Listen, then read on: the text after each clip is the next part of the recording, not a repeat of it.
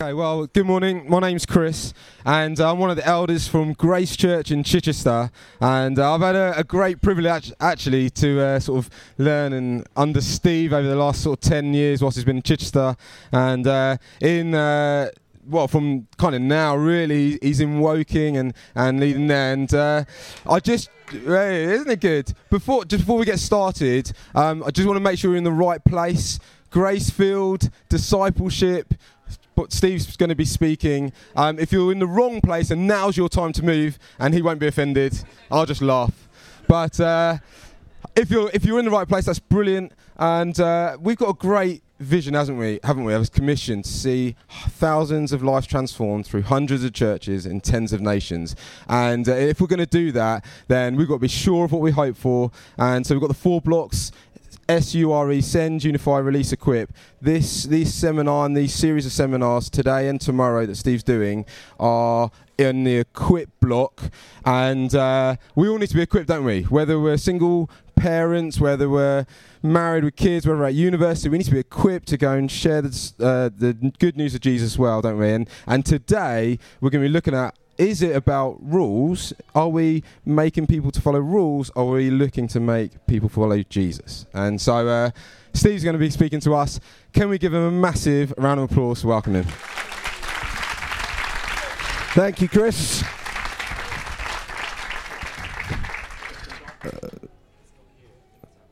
Okay. I'm aware we're slightly full, which is a good thing. If you're having trouble hearing me, I just want to can you hear me in the tent? Yeah. What about out the back? Right, so you probably hear enough to work out what I'm saying. Here's what I'm going to say for the last time. There is space down the front that we could probably fit about 10 to 15 people here and 10 to 15 people here. If you don't mind sitting on the floor, and then you will hear me. I promise to stand still and not pace, and then you won't get trodden on. And so if you're willing to be a little bit less British and come and pack in, fill up the middle aisle, then I think we can do this and everyone can hear. So I'm just going to give you 1 minute if you want to do that. Just come and squash in. And all I ask is we reserve this one seat here. My wife has promised me she's bringing me a coffee. So that's great. So there you go. Anyone else wants to do it, there's more room. And that way I don't want anyone to not be able to hear. That's great. Okay, right, let's crack on then. First of all, thanks for coming. As Chris has said, my name's Steve Petch. I'm the leader now at the Coin Church in Woking, or kind of from the 1st of September will be. Before that, I've been busy at Grace Church. We planted Grace Church 11 years ago. It's good to see some of my Grace Church people here. Welcome. Good to see you. That's gone well. We're based in Chichester, and we've planted congregations into Bognor and Midhurst as well. So God has really, really blessed us. What I want to do today, I'm going to talk for a bit, then we're going to have some testimony as well from somebody, and then hopefully there should be some space for a bit of Q&A, some prayer, if it gets messy at the end. Is that all right? We'll cope, can't we? That's good. So my title of this seminar series, we're doing 2, is called The Difference That Grace Makes. And what I wrote in the handbook was this. That we wanted to look at that important question: are we making genuine disciples of Jesus, or are we teaching people to follow a set of Christian rules? And I think this is a really crucial question that has been exercising my thoughts, because they are definitely not the same thing. That laying down rules for people to follow, or try and follow, or telling people to just try harder may actually produce some good results for a short season, but over the long run does not produce followers of Jesus. And I've got a theory that sometimes this is why we have lost people to our churches, because they couldn't keep up with the pressure of following man-made rules that we were putting on them, rather than because somehow they'd lost faith in Christ along the way. So let's unpack that together. Today I want to look at grace-filled discipleship, and then tomorrow I want to look at grace and leadership. And each day will stand alone, but I'd encourage you to come back, because they do work together as well. Let's start with the Bible. Matthew chapter 28, verse 18 to 20, words you'll be very familiar with, I imagine. Jesus said, "All authority in heaven and on earth has been given to me. Therefore go and make disciples of all nations, baptizing them in the name of the Father and of the Son and of the Holy Spirit, and teaching them to obey everything I have commanded you. And surely I am with you always to the very end of the age. Who's familiar with those words? Let me a show of hands. Okay, that's called the Great Commission. And we know those words, we speak about them. Jesus told us, let's go and make disciples, go to all the nations, baptize people, teach them to obey. And as Christians, we know we have this calling from Jesus to make disciples. And you may well have heard a sermon that says something like this, that the Great Commission is about much more than leading people to pray a prayer of commitment. You heard that kind of thing? So very important that people pray a prayer of commitment or give their life to Christ in some way. But the Great Commission tells us to teach people to follow Jesus, that it's about discipleship. And that's a whole life thing, not just an emotional response in a meeting. Have you ever heard that kind of thing preached or taught? Okay. And of course, that's true. But this question I've found myself considering, it's really exercised me. Are we actually making genuine disciples of Jesus, or have we interpreted teach them to obey as here are the rules, follow them? Because discipleship needs to be a really important whole life thing. And I would suggest that the difference between making a disciple who follows Jesus and telling someone the rules is the difference that grace makes, which is why I titled these two titles the difference that grace makes. So to get you thinking, I want to pose a question to you that was posed to me. I was at church, it was Sunday morning, I had preached, I had finished, and I was approached by a man in his 40s, a fairly recent convert who came from the background of being a Jehovah's Witness. He'd come to Christ, we had baptized him. This was his question. He says to me, "So, Steve, what are the rules about paintball?" No one's ever asked me that one before. So let me throw it out there. How would you respond to that question? Craig, how would you respond to that question? What are the rules about paintball? We don't have one. We don't have one. That's a suggestion. Nigel, what might you have said? Don't know paintball. No paintball. Any other suggestions across the room? Who's got a loud voice? James? Yeah, own up when you've been hit. That's definitely one of the rules about paintball, isn't it? Any others? Yeah, you'll still get shot. If you put your hand up and walking, you'll still get shot. Yes. Usually people like me do that. So, possible responses I thought of. Things like this. Okay, are we done? That's great. You all seen it down there? Anyone want to make the walk of shame? No? Okay. There we go. Sorry, Chris. Okay. I thought possible responses to this would have been things like don't aim for the head, hit them more than they hit you, don't shoot at dog walkers who have strayed down the wrong path. Thing is, none of that was what he wanted to know.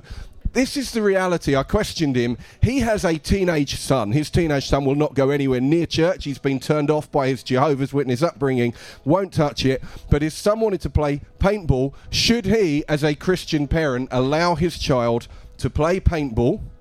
Is it okay? And it came down to a teaching from the Jehovah's Witness background that says this. The Bible says God will make wars to cease. Therefore, no true believer will ever be involved in anything that is related to or simulates war in any way. Therefore, for the Jehovah's Witness, paintball is out. But is it now allowed as a Christian? What's the rule? Apparently, he went on to tell me that for the same reason, chess is also banned for most Jehovah's Witnesses. Anyone from that background can relate? I wonder. Is there anyone here who's come out of that background? Can you relate to any of this? Okay, see, it's not been your experience. It's been a long time. Okay. My stepmom used to take me. Okay. A long time ago. Things we're not allowed to do. You're not allowed to celebrate birthday. You're not allowed to celebrate. Yeah. No birthdays, no Christmas. All outside of the rules. Got to follow the rules. Now, this guy came from a context where his relationship with God was governed by a set of rules. If I follow the rules, I will earn credit and be acceptable to God. if I break the rules, I will be unacceptable to God. And of course, human beings, we love a good set of rules. Of course we love a good set of rules. Let's be honest, often we love a good set of rules far more than we love God. So when we have rules, we can do things. When we've got rules, we can assess, how am I doing against the rules? We can also assess, how are you doing against the rules? And we can decide if I'm holier than you are. We can judge others really nicely. Rules are great. They're a good thing for assessing our spiritual performance, aren't they? We can judge by external appearances. If I've got rules, I can look at the external appearance and I can decide whether you're doing the right thing or not, whether you're holy or not. It saves us needing to understand anybody's heart or passion or calling or motivation. I can just apply the rule. I don't need to know anything about you. I can just apply the external rule. If I've got rules, I don't have to think about context. I don't have to be discerning. I just need to be consistent in my rigid application of this set of rules. And finally, if I've got a set of rules, it saves me from having to listen to God for myself. They're a great alternative to having to have a personal relationship with God, or to read the Bible, or to listen to the Holy Spirit, or to pray for wisdom or for discernment. I just follow the rules. I tell you what, one point to note, one part of good discipleship has to include helping people to hear from God. Can I just say that good discipleship includes helping people to hear from God for themselves? A real example, a friend of mine who leads a New Frontiers church told me happened in his church. This is rule following and how it all went wrong. Okay, so he had a lovely young lady came along to the church, connected through to do with children's work and toddlers. This young lady with kids came to faith in Jesus. So that was exciting. He was dead excited. And her situation in life was this. She was living with a guy who she'd been with for many years. They had children together. They were not married. And here's what happened. He found her and spoke to her on the point at which she was about to leave the church. She was going. She was out the door. And he sat her down and said, what's gone on here? What's the problem? And here's how it went. First of all, she found that everybody in the church assumed that she was married.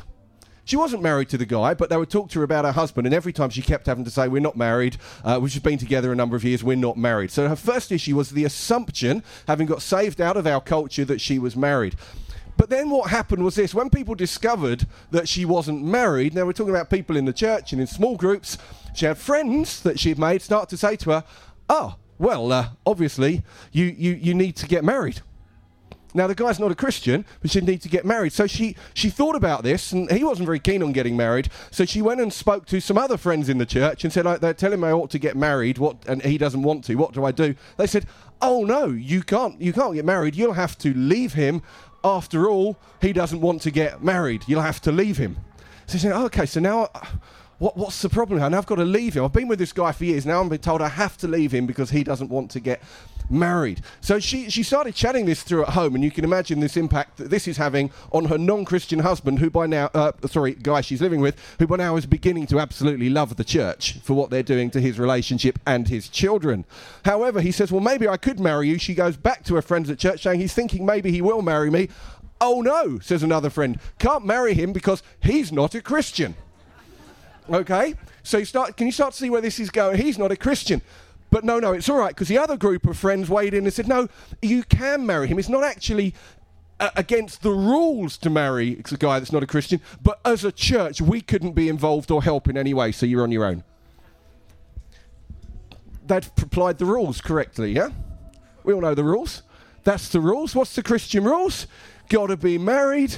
That's it. The only valid situation for any relationship that's sexual, you got to be husband and wife married together. There's nothing else. Those are the rules. All they're trying to do is apply the rules. And I think this sort of situation in all sorts of walks of life happens day after day. We work hard to win a convert to Christ and we lose them because we forget to apply anything to do with grace or discernment. And in this case, nothing to do with the church leaders. These are just church members applying the rules. Can you see how that went very, very wrong? And fortunately, my friend Alan was able to save that situation and will carry on working. As far as I know, that guy is not yet a Christian and probably considers the church to be pretty toxic to his relationship. I wonder if you've come across scenarios like that. I wonder if you've been on the end of a scenario like that. I would suggest that that was not grace-filled discipleship in any way at all. Now, going back to my Jehovah's Witness friend, you might think his question was a strange one, but as a church pastor, I've been asked questions like that a lot. Questions like this, ready? We are feeling hard up. Is it okay if we don't tithe at the moment? Is it okay for me to go and watch that particular film at the cinema? Is it okay to go and listen to that particular band? I know one or two of their songs are dodgy, but I like them. Can I go and see them? Am I allowed to? Do I have to go to church on Christmas Day? My family don't want me to. Is it okay? How far can I go physically with my girlfriend? Do you believe that other church/denomination are really Christians because they've got a few things different to us? Is it okay to go to Tesco on a Sunday? Christians love to know the rules. What are the rules? I get asked these things all the time. These are real examples I've given you there. I've been asked all of those. They are real examples. And I would just suggest all they are different versions of the paintball question. It's the same question in a different guise. And sometimes when people are asking these questions, what they're really asking is, what are the rules of Christianity? Or let me put it differently, what can I get away with and still be acceptable to God? And I'd suggest to you there is a problem. And it's this. If you're ever going to write anything down from this seminar, this is the quote I would ask you to write down. It's only my own, but this is it. Get this. Following a set of Christian rules is not a route to a relationship with God. It is an alternative to a relationship with God. All right, I want to just say that again for you. Following a set of Christian rules is not a route to a relationship with God. It is an alternative to a relationship with God. I mean, Galatians 2:21, Paul said this, if keeping the law could make us right with God, then there was no need for Christ to die. Say it again. If keeping the law could make us right with God, there was no need for Christ to die. So I say it once more, all right, because this is going to be an issue for some people. Following a set of Christian rules is not a route to a relationship with God. It is an alternative to a relationship with God. Let me just ask you another question. And I just want you to answer it in your own head. And the question is this. What kind of relationship do you think God seeks with you? Just answer it in your own head. What kind of relationship do you believe God seeks with you? Okay, so we're talking about relationship with God. See, my experience comes down to this. People who've been around church for a while can start to slip into a kind of thinking that goes something like this. Are you ready for an ouch moment? This is going to hit home for some of you, I'm sure. The kind of relationship God wants with you. Ready? God wants me to be a good person.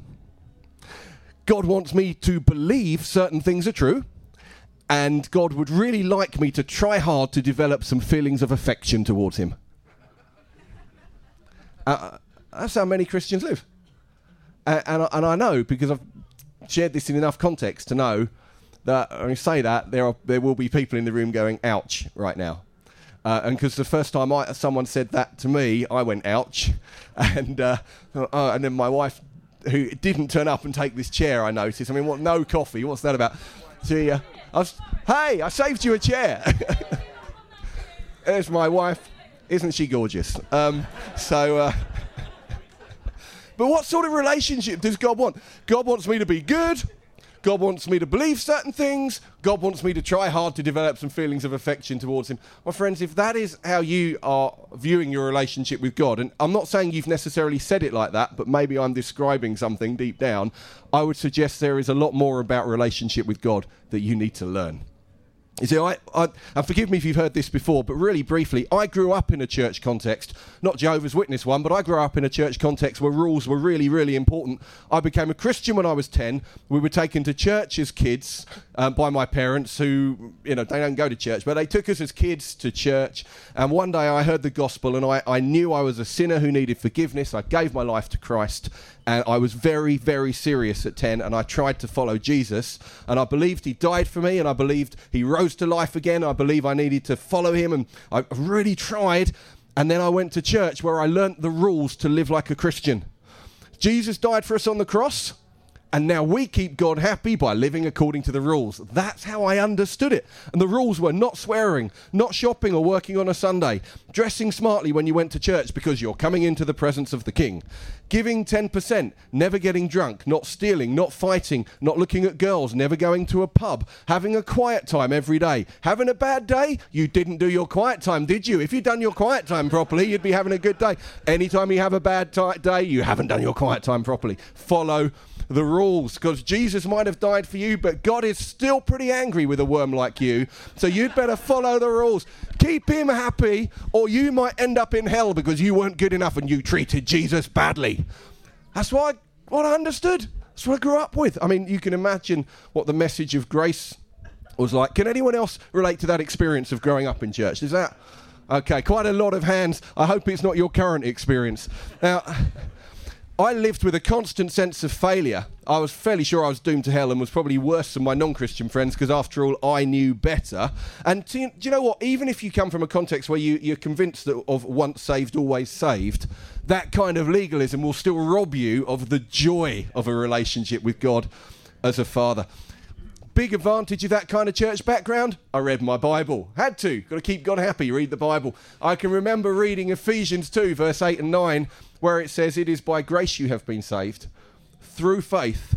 This is not from yourselves, it is a gift of God. It is not by works, so no one can boast." And I can remember lights going on in my head thinking, if that is true, it seems to imply that I'm saved entirely by what Jesus did. His death, his resurrection. It seems to imply that my faith and my salvation is entirely a work of God and a free gift of God. And do you know what? I was amazed. And it meant my human effort didn't add anything to it. And I also quickly realised if I'd understood it right, then what we did as a church, the way we related to God, it would be completely different. We wouldn't be the way we were. We wouldn't treat one another the way we treated one another. I'll tell you what, it took me several years and a complete change of church to begin to actually understand that those things were true. No one had ever taught me the grace of God. But I want you to understand something. Listen, if you are in Jesus, grace covers everything. The sin that you've done in the past, the stuff you struggle with now, the sin for the future, it is all paid for by Jesus. You can't add to your salvation, you can't take away from it, which is why Romans 8 verse 1 can say, "There is now no condemnation for those who are in Christ Jesus." Do you believe it? So, my friends, there is no condemnation for those who are in Christ Jesus. I want you to understand that. So how can I tell then if I am living a life that's based on rules rather than relationship with God? Let me give you a quick diagnostic test for yourself. Let's start with yourself, and then we'll talk about how to help others. Here's some tests. Number one, you will lack joy in your life. Okay, so think about that. There'll be a lack of joy in your life. Number two, you'll probably lack freedom in worship. Can't quite let go just because those things keep coming back to me. Lack of freedom in worship. How about this? You've never been quite sure about your own salvation. You hope it's okay. You really hope it's okay, but you're not sure. You're not sure. And if that's you, why aren't you sure? Did Jesus not do enough for you? Was it not good enough? Did his death cover other people's sins but not yours? Come on, just think it through. Jesus covers it all. Another diagnostic test. You're quick to criticise other believers or churches, especially if you find a theological difference or nuance. Another one. You believe theoretically that God loves you, but you doubt he actually likes you. You don't care much about injustice or oppression in the world. I mean, after all, they deserve it. It's all going to burn. What do I care? I'll give you one more. Your activities... Okay, catch this one, ouch moment. Your activities are almost exclusively Christian activities done with other Christians. Those would be some diagnostic testers to think through. Now, in a minute, we'll just apply this to discipleship, but let's help ourselves first and come back to that question. What kind of relationship do you believe that God seeks with you? God wants me to be good, wants me to believe certain things, wants me to develop feelings of affection towards him. If that's you, that you've got so much more to learn about friendship with God. And maybe you need to know more about the difference grace makes. Let's just pause for a moment where you are. I want us to pray. Is that okay? Let's just apply this to ourselves, and then we'll talk about how to help others.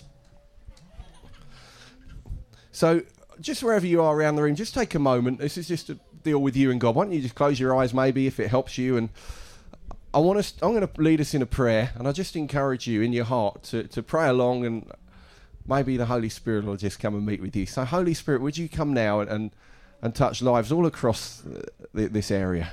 Spirit of God, thank you that you are here with us. Lord, I pray that where what's been spoken so far has hit home, Lord, I pray that you'd help us to catch the seed that you've sown, and may it bear good fruit. Lord, I pray that you would forgive each one of us for any part of our life where we've been trying to keep you happy by following the rules, instead of walking in loving friendship with you. Lord, forgive me where I've been relying on my own goodness instead of your perfect holiness. And Jesus, right now today, I commit myself to walk in your grace. Lord, I believe that there is no condemnation for those who are in Christ Jesus. And Lord, I believe that you have saved me. Thank you that I am in you. Thank you, Lord, that it is by grace I've been saved through faith. And that even that faith wasn't mine, Lord, it was a gift of God. Thank you, Lord, I've got nothing to boast in. I don't rely on my own goodness at all. Lord, I completely commit myself afresh to trusting you. Lord, forgive me where I've just been trying to follow the rules and keep you happy and hoping I'm doing enough. Lord, instead I say today I'm going to trust entirely to your goodness and what you've done. And Lord, I pray you'd help me by your Spirit now to live a life that is pleasing to you. Amen. We could have just stopped there and gone into ministry, but I want to do what it says on the tin in this seminar and talk about grace-filled discipleship, okay? So here's the thing. If you're responsible for helping someone to grow in their Christian faith in any way at all, then you're responsible for some of their discipleship. So whether you are a church leader or a small group leader or a ministry leader or a children's or youth leader or a parent or a spouse or a grandparent or a friend or a next-door neighbour or a colleague, any of those, you've got a part to play in helping your fellow Christians to mature. So I'm going to guess that's all of us. We've all got a part to play in this. So consider for a moment, are we pointing people to the right place? Are we pointing them to Jesus and who they are in him? Or are we teaching them or even modelling to them to live by a set of rules? Now, just worth saying, sometimes people love a set of rules. People want us to tell them the rules. And people will ask us the paintball question or the equivalents of it, and many others we've listed earlier. And they do it. They want clear rules. And the reason they want clear rules is this. Firstly, they don't feel confident in their own relationship with God. So have I got this right? There can be a fear, especially if they're a newer Christian. Have I got this right? I'm nervous. Tell me if this is okay. A second reason can be this, that they feel convicted by the Holy Spirit about something in their life, and what they really want is for you to say, that thing is okay, so they can then ignore their conscience. So that can be a real issue. Is it all right to... They already know. They're raising it because the Holy Spirit's already prodding their conscience into an area. They're asking you to bypass that, and they want someone else to blame. Another reason people ask, the third one, is they just don't know their Bible. And they haven't spent time praying. So you've become the alternative to them relating to God. Now, sometimes, of course, to those kind of questions, we need to give clear answers. Sometimes people need some real basic discipleship direction, especially new Christians. And the Bible is clear on certain issues. It really is. And a new Christian will need more help and direction than someone's been around for a while. So I'm not saying that we don't need to confront. We are told to speak the truth in love. Sometimes we need to teach, to rebuke, to correct. That's reality. That's part of Christian ministry. So what do we do, and how do we do it? How do we handle the need to help people to mature as genuine followers of Jesus, including the need to bring direction and discipline sometimes without just loading rules on them? Here are some things I found helpful, okay? I'll give you, and I'll go through them quickly because of time. Simpson's going to bring a testimony in a minute as well. So here are 7 things I found helpful. Number 1, ready? Understand grace yourself, which is why I spent the first part, really, a good 50% of this, explaining grace. I hope you follow. That's why I wanted you, first of all, to understand grace for yourself. It's foundational to the Christian life. It can't be bolted on to the side of a faith that's really based on keeping God happy by following the rules. Okay, so Genesis tells us, the book of Genesis, that we will reproduce after our own kind. So if you're a rule-keeping person who kind of is afraid of God, then anyone you disciple, you're going to reproduce the same. So get yourself sorted first. If you want to help others, get straight first. I've got a friend who's been a Christian since Noah was a boy, and she came out of this sort of church background I did, and I've heard her say things like, oh, I just know I'm a bit legalistic. Sometimes I can't help it. I'm just wired that way. It's my background. And I always say, no, you can help it. You need to repent. It doesn't help. Stop adding to, you can't mix law and grace.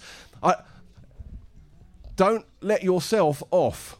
Oh, it's just my background. There's nothing. Oh, no. You're rejecting the grace of God for something else. It's a really important issue. Don't allow yourself to just embrace a little bit of legalism, or you'll end up what Jesus said about the Pharisees in Matthew 16:6. Beware the leaven of the Pharisees. I mean, they had the best of intentions, but ultimately rejected salvation through Christ because they wanted to have a little bit of the rules to follow. Does that make sense? There we go. Anyone else? Walk of shame. 5, 2, 3 for kids 4 to 5. Okay. There we go. Okay. Number 1, understand grace yourself.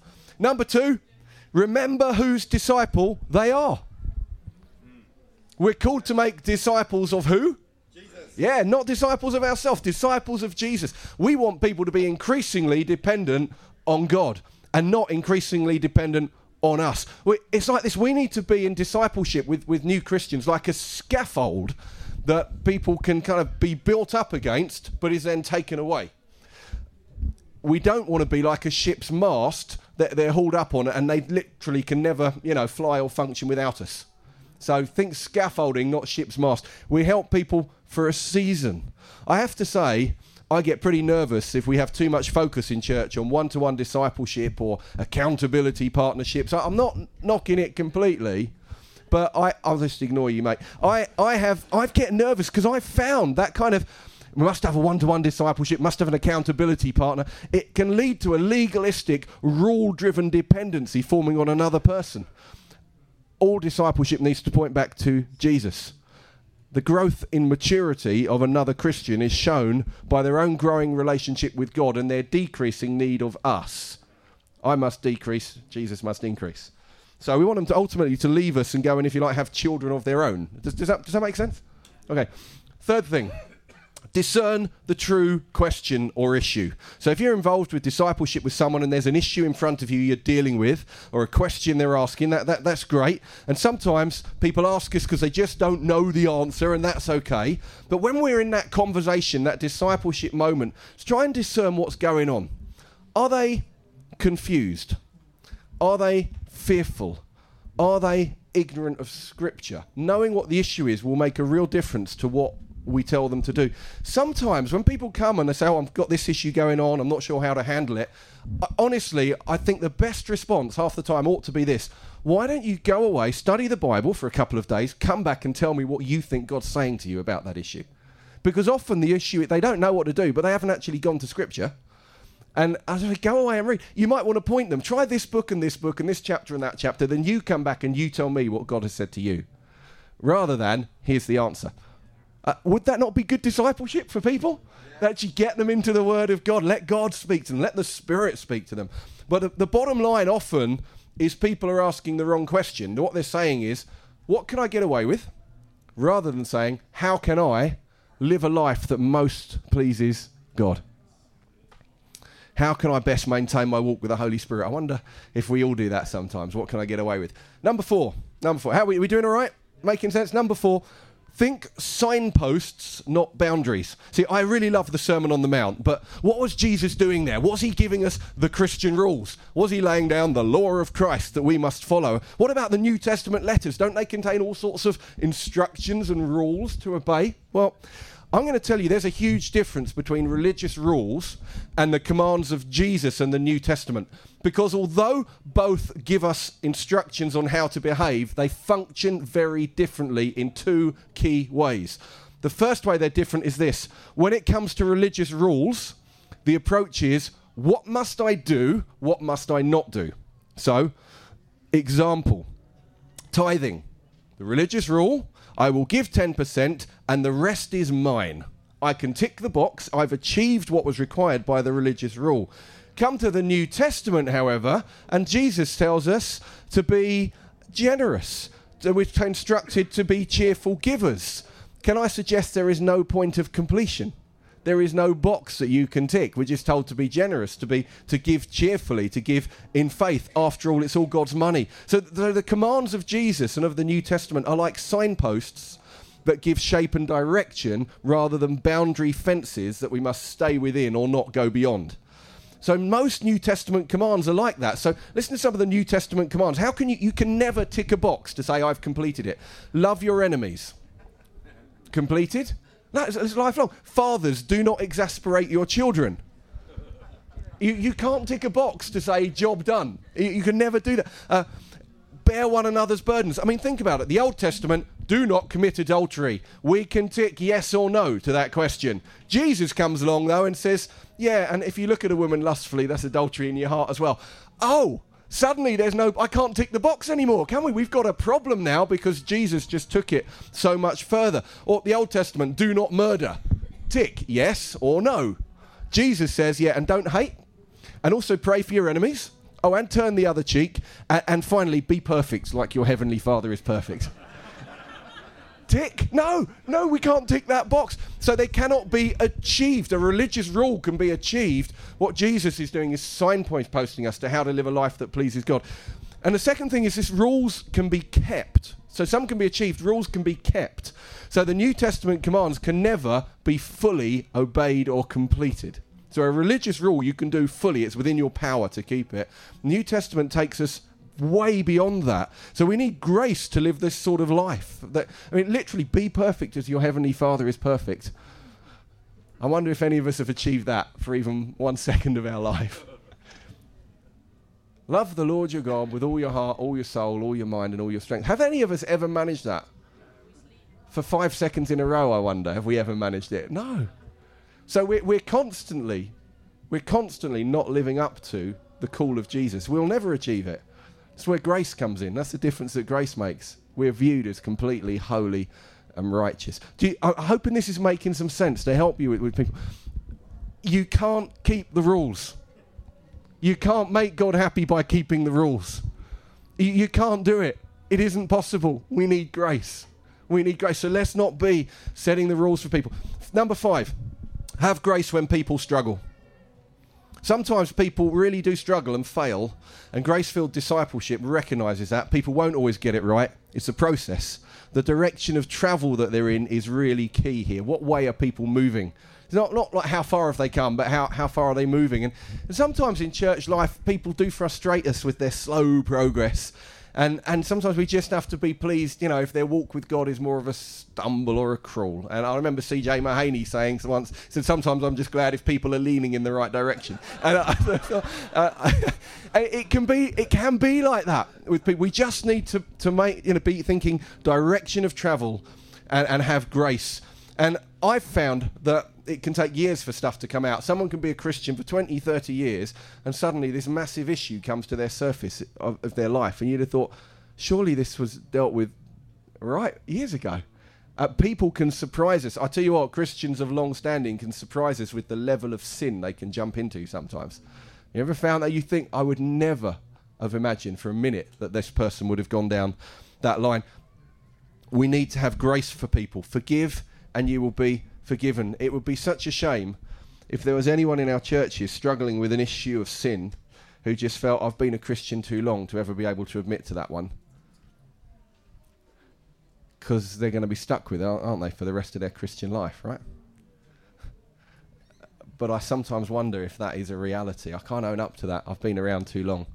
No, come on. Understand the difference that grace makes. We need to have grace for people. Number 6, really helpful, this one, focus on identity. Good Christian discipleship focuses on teaching people a lot about what Jesus has done for them and who they now are in Christ. Things like this, ready? You are adopted. Isn't that good? You are accepted. You are forgiven. How about that? You are called. You are chosen. You are loved. And here's one people struggle with. You are holy. You are holy. You're a saint. You're sanctified. God loves you just as you are. You're a child of God. You're part of God's family. He's your father and he's for you. You are righteous in God's sight. And when we start to teach people these truths, in response to that, we can then call people to live a life worthy of the calling that you have received. But that's no good if they don't know the calling they've received. I mean, think about that young girl that I talked about earlier, this young girl who'd become a Christian. She's been told the rules. I wonder if anyone had taken the time to tell her also, you are loved, you are adopted, you are accepted, you are a child of God, you are holy in his sight. He will never let you go. He will always be with you. He will always provide your needs. He is for you. I wonder if they'd spent more time doing that than going, well, he's not married to you. That's not acceptable. Then, and I tell you what, can I just add this as well? In our culture, this is going to be even more necessary, because mum and dad with 2 kids and you know, and a nice car, then they're not about to come and get saved because they're not out there anymore. They're not out there anymore. So when you understand that, when I went to school, I can remember the one girl in my class whose parents had got divorced, and she was quite tearful, and we were told to be nice to her. All of my friends at school have mum and dad who were married and lived at home. Except this one girl. Her name was Elizabeth. There you go. I can still remember that detail. Now, most of the children, my wife's a teacher, most of the children do not have mum and dad living together at home. It's the unusual situation. If you take the ones that are married, actually married, it's even less. We're reaching out into a culture that are not living out the nuclear Christian family that we would like to see. So what are you going to do, guys? Are we going to write off, well, they're living together, we'll never see them saved. Are we going to write off the whole of the homosexual community from the gospel? Simply because if they come to church, we'll be jumping down their throats immediately because they're out of line with Scripture and that's not okay. And what are we going to do? Or do we believe that actually the grace of God is for all people and can save all people? And guess what? Our churches are going to get pretty messy if we are really going to embrace the difference that grace makes. But I would also add this, until we get to the point that religious people are going, what on earth are you doing hanging out with these people? Then we're not really like Jesus, who got in trouble for hanging out with prostitutes and tax collectors and responded by saying the prostitutes and tax collectors are entering the kingdom of heaven ahead of you. I just think we've got to get this, my friends. This is a messy, messy world out there, and we live in our Christian bubble too often. And some of you I know that work in the workplace, will, you'll be very aware of the difference between the lifestyle of your colleagues and what you find in church. But grace needs to bridge that gap, or we're giving up on this nation. Does that make sense? Okay. So, focus on identity is really important. Once you were darkness, now you are light in the Lord. I've got one little example here as well. I mean, when Paul is addressing the Corinthian Christians in 1 Corinthians, he deals with the issue in 1 Corinthians 6 of men in the church going and sleeping with female temple prostitutes. Yep, that was going on. There were guys in the church that given their life to Christ, they're popping down the local temple and having sex with the prostitutes. What does Paul do? What does he say? Does he say, but the rules say, the law says, thou shalt not commit adultery? No. He doesn't do that. If there was ever a moment in the New Testament for Paul to say, thou shalt not commit adultery, that was the moment. He doesn't do it. What does he do?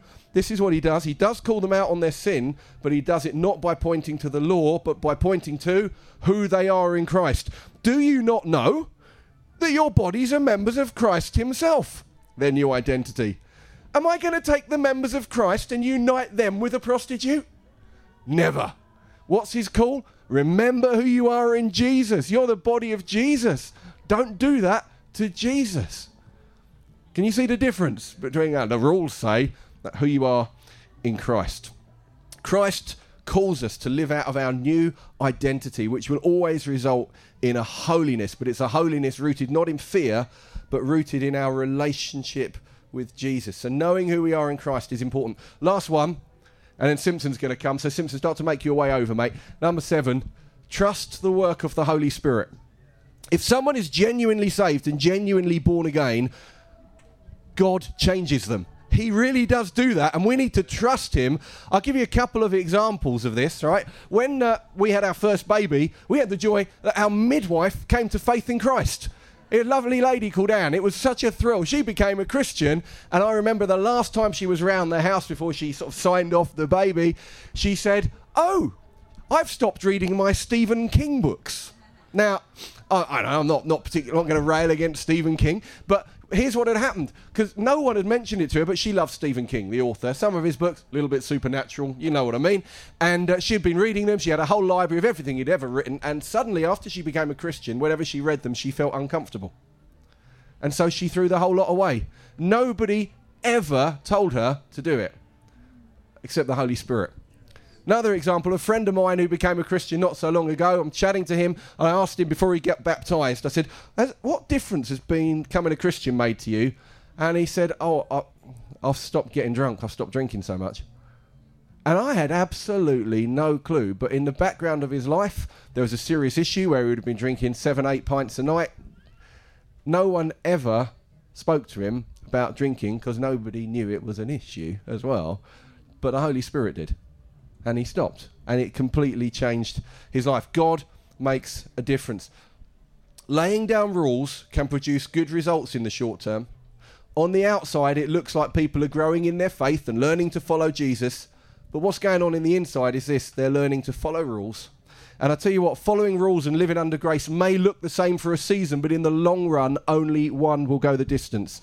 And I say it again, sometimes new believers who we work hard to win fall away because they cannot keep up with the rules they're being taught. And if that happens, can I suggest we have not made the right sort of disciples?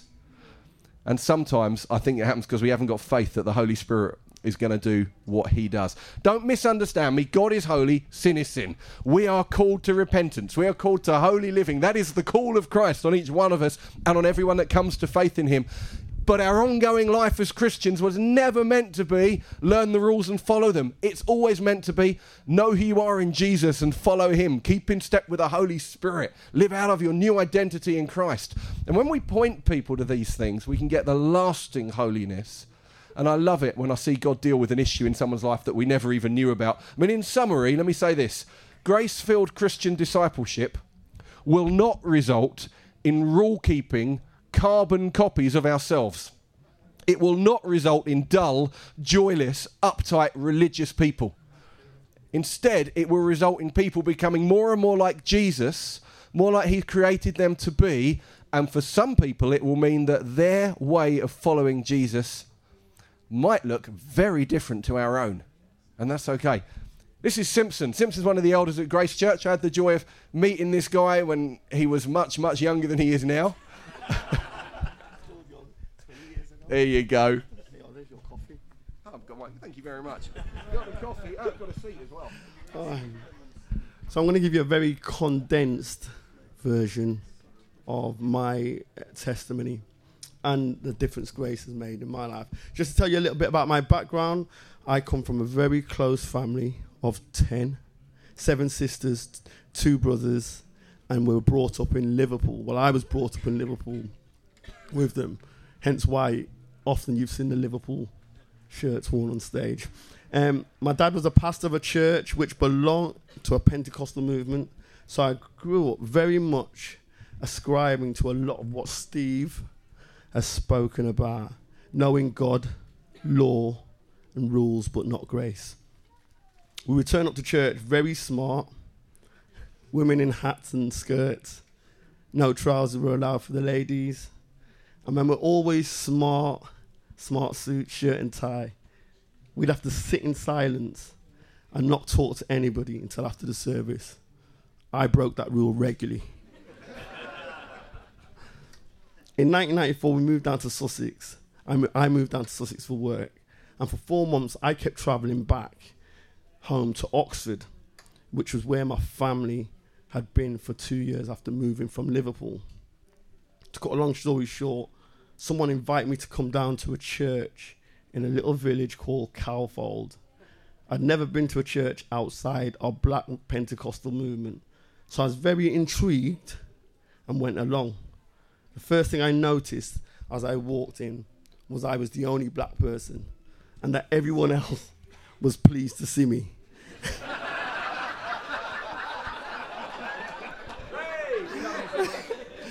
And people kept wanting to hug me.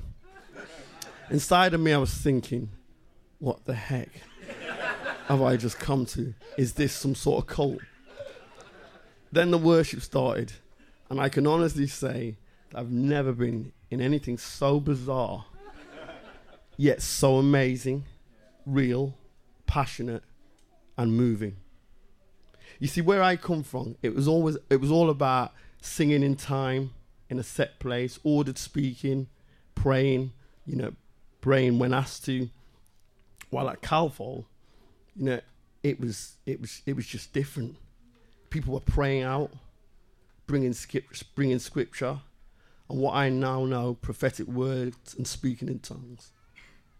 I partly felt scared. Part of me was scared, but I was also amazed at what I now know was the Holy Spirit moving in power. I felt God speak to me clearly and say this: this is where I'll teach you how to worship me and where you will experience my grace and love in your life. See, where I was brought up, we were taught about the Holy Spirit and how to please God by obeying, and that was fine on one level. At Calvo Christian Fellowship, I was taught about having a relationship with Jesus and how to experience his grace and love, something that had never been shown or taught before. This church was not just about talking about it, but they were living it and modeling it. And I was seeing the fruit of that on every level. So we now fast forward 2 years down the road, right? I'm now heavily involved in worship and in leading the youth work, etc., etc. And I'm now experiencing the grace in its fullness.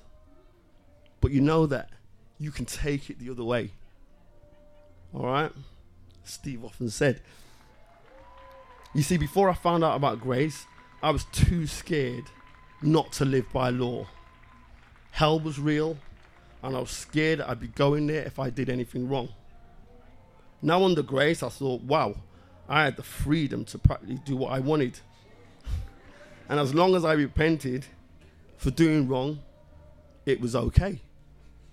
So then girls got introduced. I met a young lady who was not a Christian, but would frequently come to church with me, as I still wanted to show that I was doing the right thing. I entered into a relationship with her, and out of the relationship, she became pregnant. How could I possibly hide that from God, my family, my elders, and the church? Can you all hear me? Yeah, cool. This was the only time in my life that I felt really alone. I had a mentor and a pastor who was my spiritual father and one of the most amazing men you could ever meet. His name was Alan Johnson. He cared and loved me for the 2 years of me being in the church, and he taught me about God's love and grace, and I felt that I'd betrayed him and betrayed everything that he taught me. When I eventually built up the courage to tell him, I could tell that he was upset about the situation, but wise enough to know that people make mistakes. What happened next was the biggest act of love and grace that I'd ever experienced in my life. He didn't just ignore the problem or kick me out of being in the fellowship, but he embraced it and led me through this difficult time. The church got around myself and the young lady and lavished love and grace over and over and over again. They brought discipline, as was expected, but they did it in a gentle and biblical way. I know that what I had done had caused hurt and pain for a lot of people, but Alan pastorally knew the pain that our Father in heaven felt, and I saw that. And he also understood how a grace-filled life is lived, and he modeled that superbly. Because of what Alan and the church had modeled, I wanted to live a life now that was pleasing to God and be in a relationship with him that was real. I can truly say, because of the way that Alan and the church modeled grace, I am the person that you see here today. Also, the lady in question became a Christian, and we now have 5 children and have been together 20 years. Yeah. We have 4 daughters, and 2 years ago, God showed his wisdom even more and granted me with a son, who is now 2. The child in question that was born at that time, her name's Georgia, and she's 20 years old, and she's going into her last year of uni, and she's serving at West Point in the 3s, and she's also helping on the Clarity magazine, and she's also a worshipper herself. Me and Mal understood, and we understand the difference that grace has made to us. So we choose to want to live and have a relationship with our Father and be an example and a role model to others needing to know God's grace.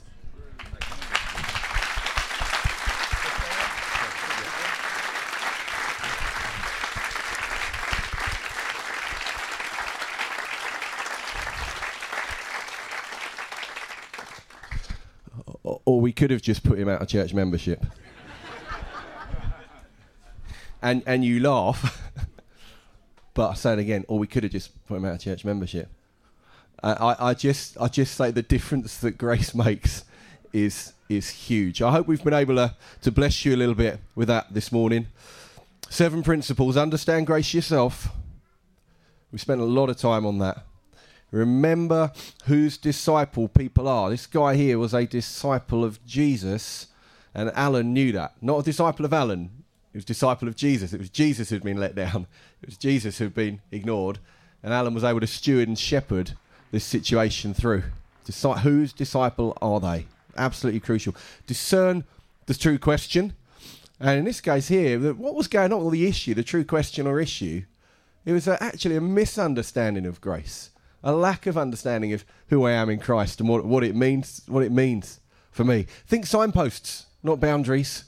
And what a joy to have seen this guy come through and actually see the family built, and they are lovely kids, and have grace when people struggle. I think Alan demonstrated that well. Focus on identity and trust the work of the Holy Spirit. And I'm sure you're going to be blessed on Saturday and Sunday when this guy's leading worship with the Chichester band and stuff. See what the Holy Spirit has done from a messy start. Isn't that good? Wonderful. Now, I said we would finish with Q&A and with prayer. I think time-wise Q&A might be gone, but that doesn't mean we can't chat afterwards, if that makes sense. So I'll be here if you want to chat. I'm around, and that's fine, one at a time, if there are any questions. But why don't we pray together? Would that be all right?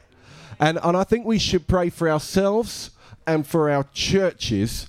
And actually, let's stand together. As soon as I'm saying that, I'm aware. I just feel a little prompt, actually, and I always want to listen to those. So I'm going to pray. Simpson, you're going to pray as well. Don't go anywhere. Obviously, if you need to disappear, God bless you. But we won't take ages. I'm conscious it is 1 minute to 12. So officially, we finish in 1 minute. So but if you need to go, that's fine. We'll give it 5 to pray, though, if that's all right. And so feel free to stick around or not. Here's the thing. I just feel as I've shared this, there might be 1 or 2 situations that people are aware of where actually you're thinking, goodness me, I wish I could have handled that differently. And it might even be live situations where you're thinking, I need to handle that differently. But the prompt that I feel for those that are in current situations is not too late. Go for it.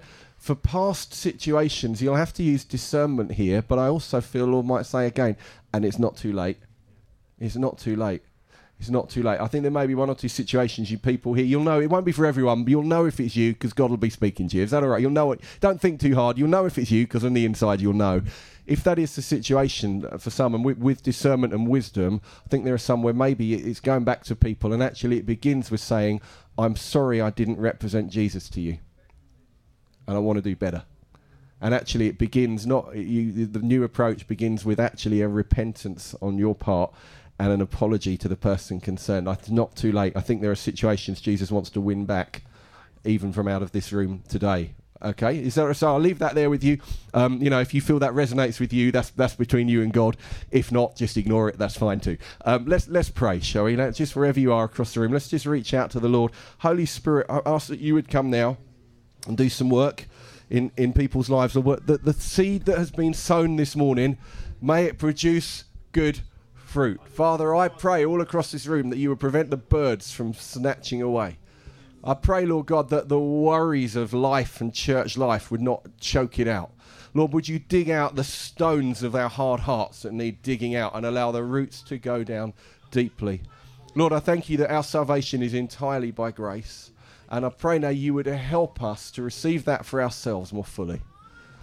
But Lord, more than that, we want to be those who make grace-filled disciples. We want our churches to be safe places. Lord, I pray there would not be one person in any of our communities who would not be able to attend our churches because of background, because of past, because of the messy life they're living today or the messy life they've lived in the past. Father, Lord, I pray, Lord, would you help us to create cultures in our churches where the doors are open, where we can genuinely say, all welcome, come as you are.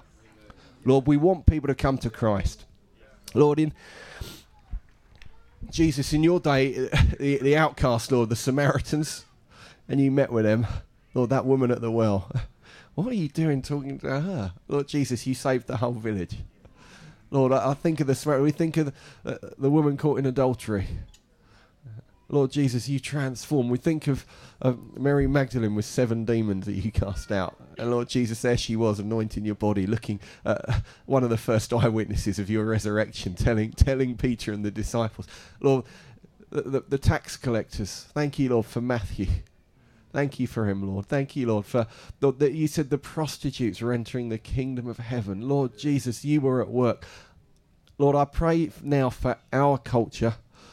Lord God, it's not tax collectors and Samaritans who are on the outside. Lord, I pray you would help us, oh Lord, to breach the boundaries, to cross the boundaries, to make disciples, Lord, of every, Lord, it's not every nation, it's every ethnos, every people group, every type of person. Lord, we got many in our towns, many in our cities and villages, Lord God, who are in cultures that we just are not connecting with as churches, that we don't know how to. Help us, Lord, to make disciples of Jesus who will follow us, even though their following might look different than our own.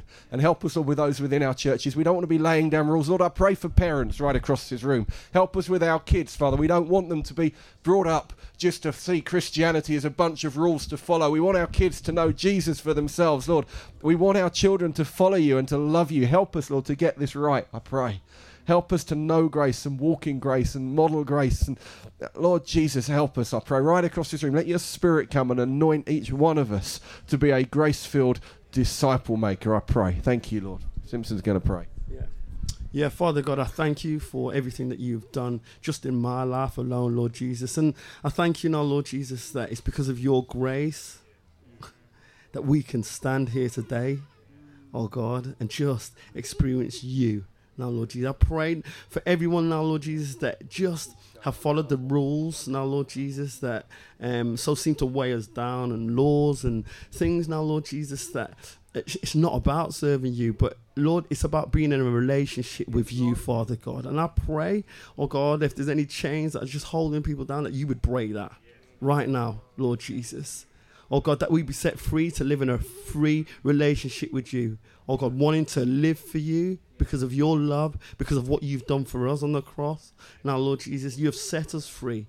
And Lord Jesus, I pray that you just continue over and over again to lavish your love and your grace upon us. May we now, Lord Jesus, experience your love and grace even more and more as we just worship you, as we're called to worship, as we're called to adore your name, Father God, as we're called to lift you up, Lord Jesus. Father God, pour down your Holy Spirit now, Lord Jesus, even now, even across this weekend now, Lord Jesus, pour out your Holy Spirit again and again and again.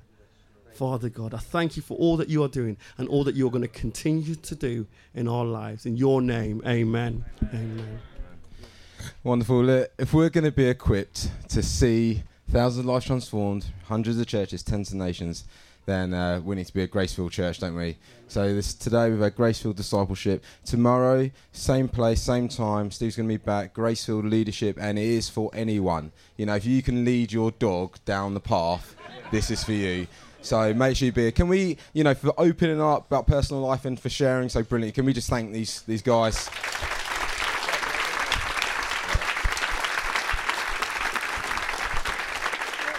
Wonderful. Don't forget to go and get your kids. They'll be in their groups, and have a great rest of the day.